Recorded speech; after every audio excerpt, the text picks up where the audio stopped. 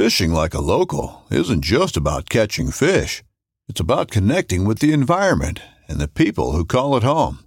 It's about hearing the stories and traditions that have been passed down for generations and sharing unforgettable moments with the people you meet along the way. Fishing like a local is having an experience that stays with you forever. And with Fishing Booker, you can experience it too, no matter where you are. Discover your next adventure on Fishing Booker. At Midway USA, we know the AR-15 is one of the most popular rifles in modern American history. Known for its modularity and widespread use, it's often considered essential to any gun collection. The essential things you need to run an AR-15 are usually always in stock during shortages, things like magazines and 5.56 ammo. Whether you're looking to buy a new AR-15 or buy parts for your modern sporting rifle, log on and for just about everything for the outdoors, shop MidwayUSA.com.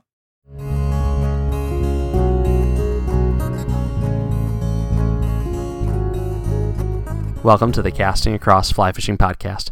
I'm Matthew of CastingAcross.com, where I explore the quarry and culture of fly fishing. Today we're talking about midges, more specifically using midges as dry flies, simulating bugs that are on the top of the water or even in the surface film that are very, very small. If we're going to be taxonomically accurate, when we talk about midges, we'd be talking about bugs in the order Diptera. Now, this is actually bugs that kind of look like mosquitoes, little no-see-em kind of things. But fly fishers use a lot of flexibility when we talk about bugs. We kind of try to lump things into mayflies, caddisflies, and stoneflies and other. And midges can be mayflies. They probably actually can be caddisflies as well, but more often than not, they fall into other. They're very small insects. There's actually some terrestrials, too, that are teeny tiny, and you can use midge patterns to replicate them. All that to say, midge fishing is incredibly productive because for as much of the macroinvertebrate volume that you see with the naked eye, there's that much more that is very, very small, microscopic, or detectable once it's up against something like your hand or a white background. But we don't see it easily, especially while it's in the water or while it's flying around in the air. But trout are able to see these things. Other sport fish are able to see them as well, but trout are, in particular, keying in on these foodstuffs. And this is of benefit to anglers because this gives us another option. Once we can identify the kind of bugs that are in the water, the kind of bugs that are on the surface of the water, and the kind of bugs that our fish are eating. Because if you enjoy using dry flies, if you can fish very small, 22, 24, 26, 28, and maybe even smaller flies, you can extend your dry fly fishing not just into the colder months, but in the in-between times between hatches, because there's almost always midges coming off. Or there's fish that are keying in on those midges that are present. And there's particular spots in the river that there may be an accumulation of midges, slower water, kind of in eddies, things like that. But this is an enormous topic. I mean, I've even narrowed down the idea of midges in general to midges on the surface and the surface film in particular. And really, to be honest, I'm going to focus almost exclusively on midges on the top. And the reason for that is this is being recorded in February, and this is probably your best bet at dry fly action in the winter. As I was saying earlier, you can fish midges throughout the year. I mean, trichophiles are just some of the most fun and frustrating fishing that you can have. But in the wintertime, across the country, tailwaters, spring creeks, freestone, you're going to be able to fish midges as long as you have open water. So that's what we're going to look at today. The first thing I want to touch on briefly is the rod to use, because if you go out there with a really, really fast rod, a really stiff rod, or a particularly heavy rod, you're not going to have a whole lot of fun casting, presenting, and setting the hook on these flies. I prefer, personally, a medium fast to medium action rod. I don't think a very slow rod is the best for fishing a midge, although I do fish with fiberglass and bamboo with midges, and it's not an inconvenience. But I like a light and responsive rod where you are able to control your cast and we'll talk about the cast in a little bit. So something where you are able to make responsive changes and maybe even make some specialized casts, which again I'll touch on in a bit, where you're not going to be able to do that as much with a slower rod. And a faster rod, you're not going to have this sort of finesse. Now, your casting stroke is going to dictate the rod that you prefer, and your casting stroke is going to dictate what rod is most responsive to the way that you cast. But I would say generally, for the bell curve of casters out there, a medium fast rod is probably what you want. Additionally, I like midge fishing with 3, 4, 5 weights. You can certainly go smaller with 2, with a 1, with a 0. That rod, and I fish those rods a lot, they're just going to limit the kind of fishing that you're able to do. So if you are sold out on fishing the midge, or even sold out on fishing small dry flies, nothing wrong with fishing a 2 weight. Once you get to a 6 and higher, then you start to have some issues. Now, that being said, if you're on a tailwater and you have a 6 weight because you've been throwing maybe a smaller streamer or some bigger, chunkier nymphs or dry flies, and you have fish that are feeding, as long as your rod is of a softer flex and you're able to cast with that finesse and it's going to protect your tippet, then by all means, you throw a midge with a 6 weight. Now, line. Line is the sad, undersung hero of fly fishing. And I've talked about this kind of ad nauseum in the past, so I don't want to harp on this too much. But if you have the wrong tapered line, if you are overlining your rod, for example, then that line is going to have the propensity to come down harder. Now, can you adjust your casting stroke? Absolutely. I like a line that is true to line weight and with a traditional taper, not a super aggressive taper, something that's built for heavier, larger flies. Leader and tippet, long and light. If you hate using 6X, if you hate even using potentially 7X, then that's going to be a problem.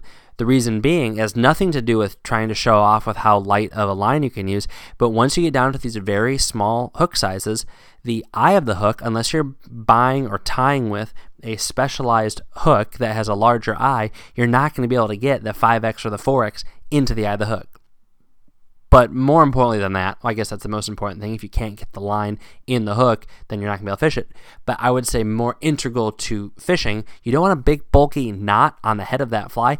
A 4X knot, an improved clinch knot where you have 6 wraps or whatever, might be a quarter of the size of a size 26 or 28 fly. That might be a little bit of an exaggeration, but it's a big knot for a small fly. So you get down to that 6X or that 7X, and between fitting through the eye of the hook, between the knot size, but then also you don't want a whole lot of drag, and even if it's not dragging, you don't want that rigidness of 5X, if you can believe it, the rigidness of 5X to influence how that fly is floating. Or I would even say that if you're fishing a fly with hackle, and we'll get to a few fly patterns here in a second, but a fly that has a lot of hackle on it, so like a Griffith's gnat or even just a traditional midge pattern that's a dry fly, you want that hackle to stand on the water and not to be pulled down because that heavy tippet is pulling it down. That sounds extreme, but you see it happen, and maybe the fish don't care, but if I'm going to go through the effort of getting this all set up and making a good presentation and getting into the right spot and targeting these fish, then I want to improve my chances ever so slightly. And so if that means going down to a little bit smaller tippet, then I think it is more than worth it. And these tippets are super strong. They're able to withstand pretty good sized fish as long as your knots are strong. Your tippet is rarely going to snap just in the middle of a 3-foot or 5-foot run. It's going to be your knots. But if you tie good knots, then you're usually okay. And of course, that means making sure that you're not going from a super thick tippet to a super narrow tippet, that you're using good enough hooks so that there's no sharp edges on the eye of the hook, things like that. You can get away with using 6X and 7X. Now, as far as lengths, that's really going to be dictated by the water you're fishing. But a normal free-zone stream where you have smooth water, I like a good 10 to 12 feet, kind of as my starting point. And I like a tapered leader, so I can start with a 9-foot 6X tapered leader and then maybe add another 4 feet of 6X to that, or I can add 4 feet of 7X if needed. But that gives me a great starting point. I can break that down if I want to, get to a nice rigid butt section of a leader, and then go maybe 2 feet of 3X, 3 feet of 4X, and then 3 feet of 5X, and maybe 4 feet of 6X. So I think that takes me out to about 14 feet also. Now that's a long leader, but what you're trying to do is you're trying to eliminate the drag that is going to always happen no matter what kind of fly you're fishing, no matter what kind of dry fly you're fishing. But in this equation, your fly is going to have the least amount of resistance on the water.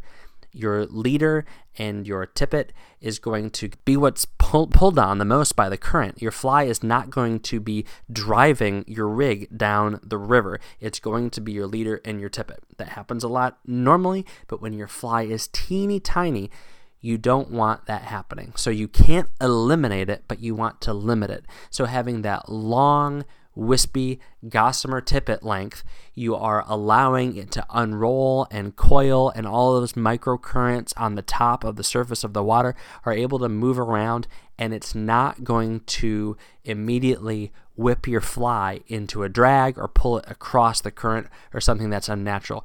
Because if fish feeding on midges are doing anything, it's looking for a very easy meal and paying attention to things that are drifting as dead can be. Midges don't skitter like caddis do. I mean, I'm sure some of them do, but by and large, most of them are dead to rights because they got these tiny little wings and they're stuck with all that surface tension of the water. And you see how difficult it is for a big size 10 or 12 bug to free itself from the surface tension of the water. Now think of that tiny little 26, 28 bug. It's not going anywhere. So when your fly spins or when your fly moves even a few inches and certainly a foot across the current in the water, that is a sure sign to that fish that something is rotten and they're not going to go for it. Now, there's exceptions to every rule. There's fish that are willing to chase a bug, but in my experience, having a dead drifting midge on the top is the way to go, and the best way to achieve that is a long, spindly tippet section on your leader. There's so much that can be said about that. There's countless leader formulas, and I would say mess around with it based upon the flow of the river that you're fishing, based upon your approach angle. I will fish much longer leaders and tippets if I am approaching the fish from downstream, casting upstream, than if I'm casting across the river, and we'll touch on that in a moment. There's a lot of other equipment that you can use, and a lot of things that are very, very important, but I also like having a good fly box for my midges. I want them to be in compartments. I use fly wallets and I use traditional boxes or silicone boxes for almost everything. I have compartment boxes for my midges because I put them in the right compartment as soon as I purchase them or as I tie them, and that way I can keep the 24s and the 26s and the 28s separate from one another without having to take them to some sort of hook gauge, because even once they have the hackle on, they're kind of difficult to get properly gauged on a hook gauge to figure out where they go. So as much as I can, I try to keep them separated and segregated into their own little compartments based upon size. I don't care what color they are. I can see what color they are, but I want my 28s, 26s, 24s, 22s in the right spot. And obviously you can tell the difference between a 22 and a 28, but a 26 and a 28, it's a much different story. And then there's an awesome box that I'm sure a lot of people sell them, but I know that Risen Fly Fishing sells them, risenfly.com, but it is compartments on the bottom and then foam on the top. So that allows me, once I fish that, I snip it off and I put that in the foam opposite side of where those little compartments are. And those compartments have rounded corners, so you're not chasing a little 26 midge fly into a corner of a fly box. You're able to slide it out. So that's a kind of a best case scenario fly box. I rarely put a midge on some sort of external drying apparatus. I put them back in the box and I make sure the box is ventilated, because there's no better way to lose a tiny little microscopic fly than to have it stuck into something on your person and then rub into it with your arm or to a tree. All right. That's a lot of information about the stuff, a whole lot of information about leaders. Real quick, talking about patterns. 3 simple patterns. Now, there's countless midge patterns, and this is fun. You can kind of go crazy if you tie, if you're able to tie those small patterns. I know that's a eyesight issue, that's a dexterity issue, that's a skill issue. even though they're very simple patterns, getting those thread wraps so that they're not too bulky and that they're consistent, and making even your whip finish at the end, making that clean, becomes crucial on a size 24 fly in a way that it doesn't on a 14 or certainly not a 4. So there's no shame in buying midges. I buy them all the time. There's some that I tie. One that I can tie and feel like I can do a decent job of is the Griffith's Gnat. And all this is, there's different ways to do it, but it's palmered hackle. Grizzly hackle that matches the size of the hook. And this is a good starter fly for tying. Start with 20s. That's still a midge. That's a small fly. 18, 20, 22. You can buy little midge dry fly hackle packs and the corresponding light wire hooks. Find a thin thread that matches that hook size. It's something that's small. It's not going to get bulky as you make your wraps or you make your head. And then you just tie in at the back, palmer it forward, and tie it off. Beautiful. Griffith's Gnat is nice because a very all-purpose midge.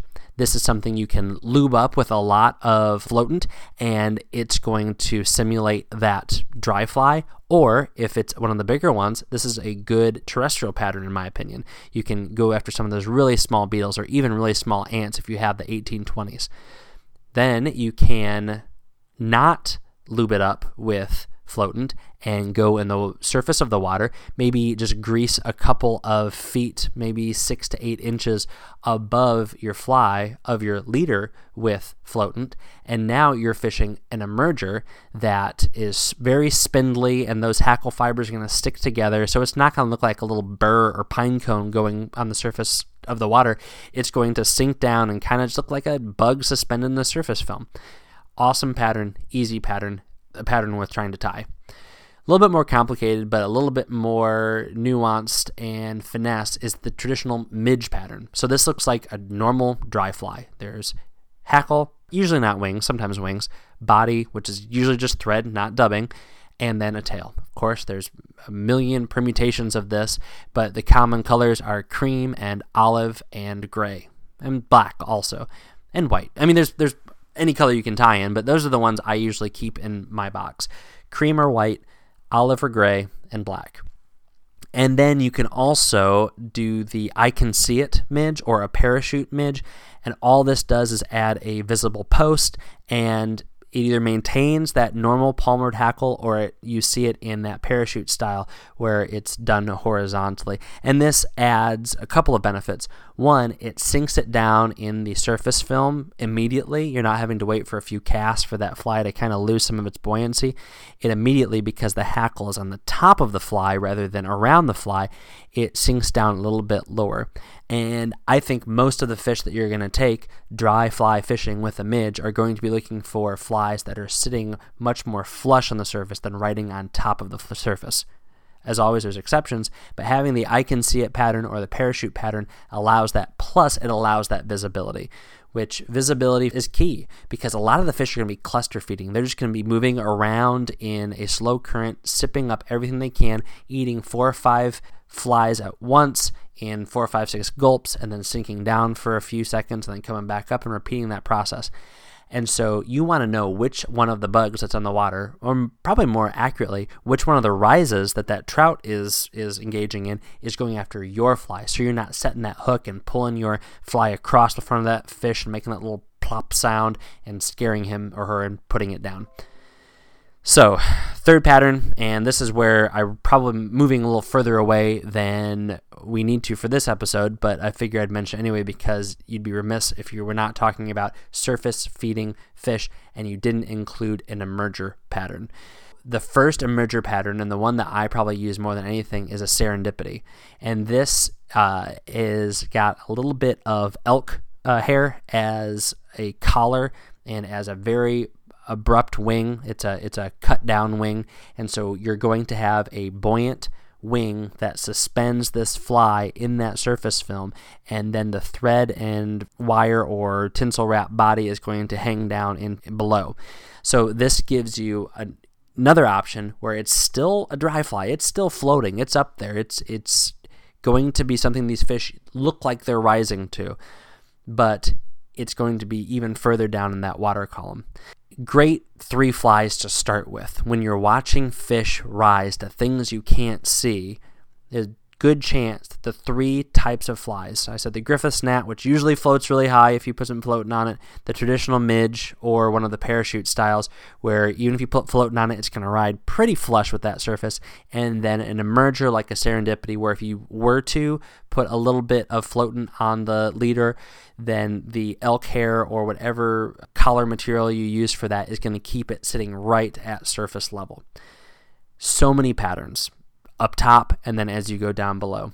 And I mentioned earlier the feeding behavior of fish. How do you know that fish are feeding on midges? Well, the easiest way to key on that is that you don't see what they're eating. Could they be feeding on full-size bugs that are emergers that are just below the surface, and because of our limitations of perception with our eyes, we can't see? Absolutely. But I think there's some pretty good indicators in their behavior. Fish that are cruising around left to right and not just rising in a consistent spot going after fish in a particular lane, I would say I'd put my money, I'd put my chips on them going after midges. Other behavior, you see fish in back eddies kind of doing the same thing, maybe making a lap and even keeping their mouth open, going after multiple flies. If you can't see them, then there's a good chance these are going to be midges also. Another indicator would be if it is the wintertime and you might see little bugs crawling around snow, crawling around rocks, and they're really teeny tiny, and you see fish that are rising intermittently. It's probably not going to be a full-size mayfly that they're feeding on that you're just not seeing. It's probably going to be one of these smaller bugs. There's so much more that can be said about that, and a lot of that is dependent upon your locality, the stream that you're fishing, its actual macroinvertebrate density and diversity, as well as other factors. I feel like as soon as that sun comes up, you're going to get some midge activity. Whether the fish key in on that or not is a totally different question. But that's a huge topic and something worth exploring, worth talking about, but I would encourage you to explore it based upon your watershed, your region, and some of those variables. The last thing I want to talk about is something that I wrote about this week, and I'll encourage you to go read it, but casting approach. I mentioned earlier that I like a shorter leader if I'm casting across the stream. So if I'm casting just upstream of a 90-degree angle of the stream bank and letting it drift back down, I feel I can get away with a 10 or a 12-foot leader in those situations. I'll extend it up to a 15-foot leader or so, or even longer, if I'm casting from downstream upstream to a fish. Now, I particularly like this for a few reasons.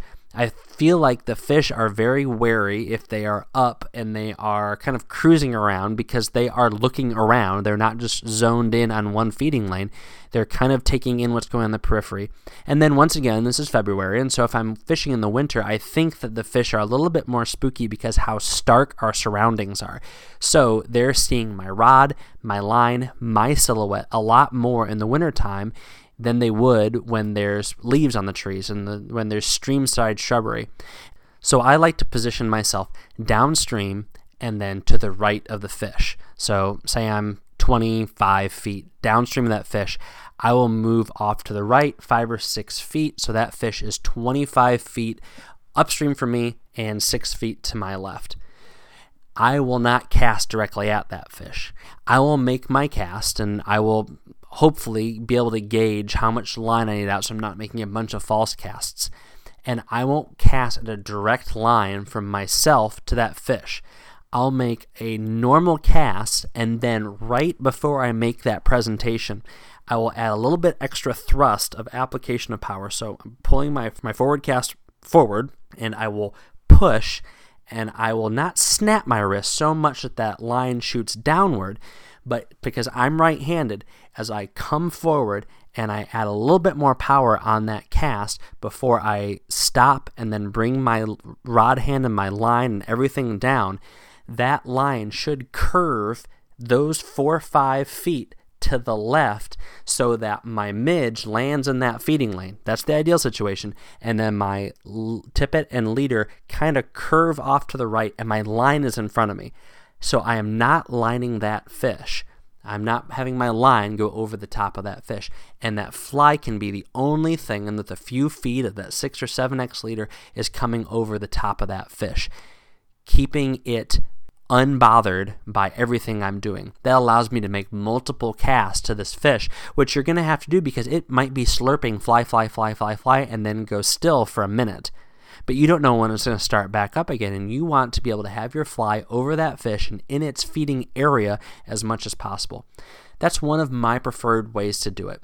You should be able to, with practice, pretty easily learn how to do that, where you over-apply power or you under-apply power, so that as your line comes from your back cast into your forward cast, that loop either unrolls not enough, and if you're in my shoes, kind of goes off to the right, and you're able to make a curve cast to the right, or you can apply more power, and that loop over unrolls, and it shoots off to the left.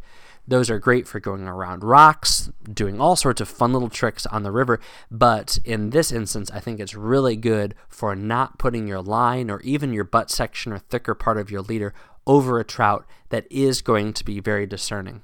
So lots of other great casting tactics and presentation approaches when it comes to midges, but that's one of my favorite ones, because what that also does, in my opinion, is when I set that hook, that teeny tiny fly is not coming out of the fish's mouth sideways if I were casting across the stream, but it's coming back into the mouth of the fish.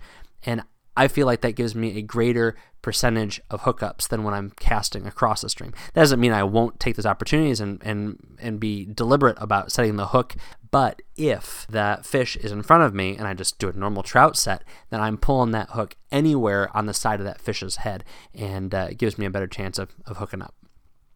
So much to be said about midges, and I imagine there'll be another podcast on midges in the future. There's a couple of articles on midge fishing on castingacross.com. There's a link to those on one of the posts this week. So enjoy it. Get out there. It's a challenge. It's fun, but there's always midges, so you can always catch fish on the surface if you have the right approach. This week on Casting Across, 2 articles as usual, and the first one was called Coke Machines and Caddisflies. It's about a Coke machine that was a little bit of a spectacle in my town because there was always bugs on it. And you can tell when the bugs were going to be on the river because they'd be on the Coke machine first. You never saw a bug on the water before it was on the Coke machine. So a little bit of a story about that and some of the perspective that gave me. And then Wednesday was Winter Rises, Midges in the Cold, which is kind of the inspiration for this podcast. So I'd encourage you to check that out. This week's recommendation is a book. It's called Midge Magic by Don Holbrook and Ed Koch. I have all of Ed Koch's books about midges. He was a Cumberland Valley, Pennsylvania guy, and he literally wrote the book on fly fishing for midges. But this particular book has so much color, has anecdotes, it has techniques and tactics.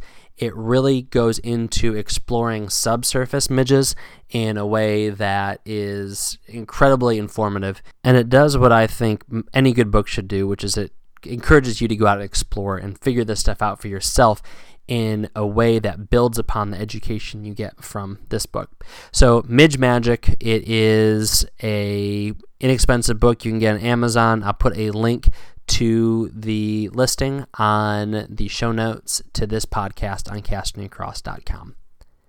Thanks for listening to the Casting Across Fly Fishing Podcast. Please subscribe in your favorite podcast app and rate the podcast in iTunes. Then head over to castingacross.com where you'll find more info on this podcast and 3 posts a week on the people, places, and things that go into the pursuit of fish.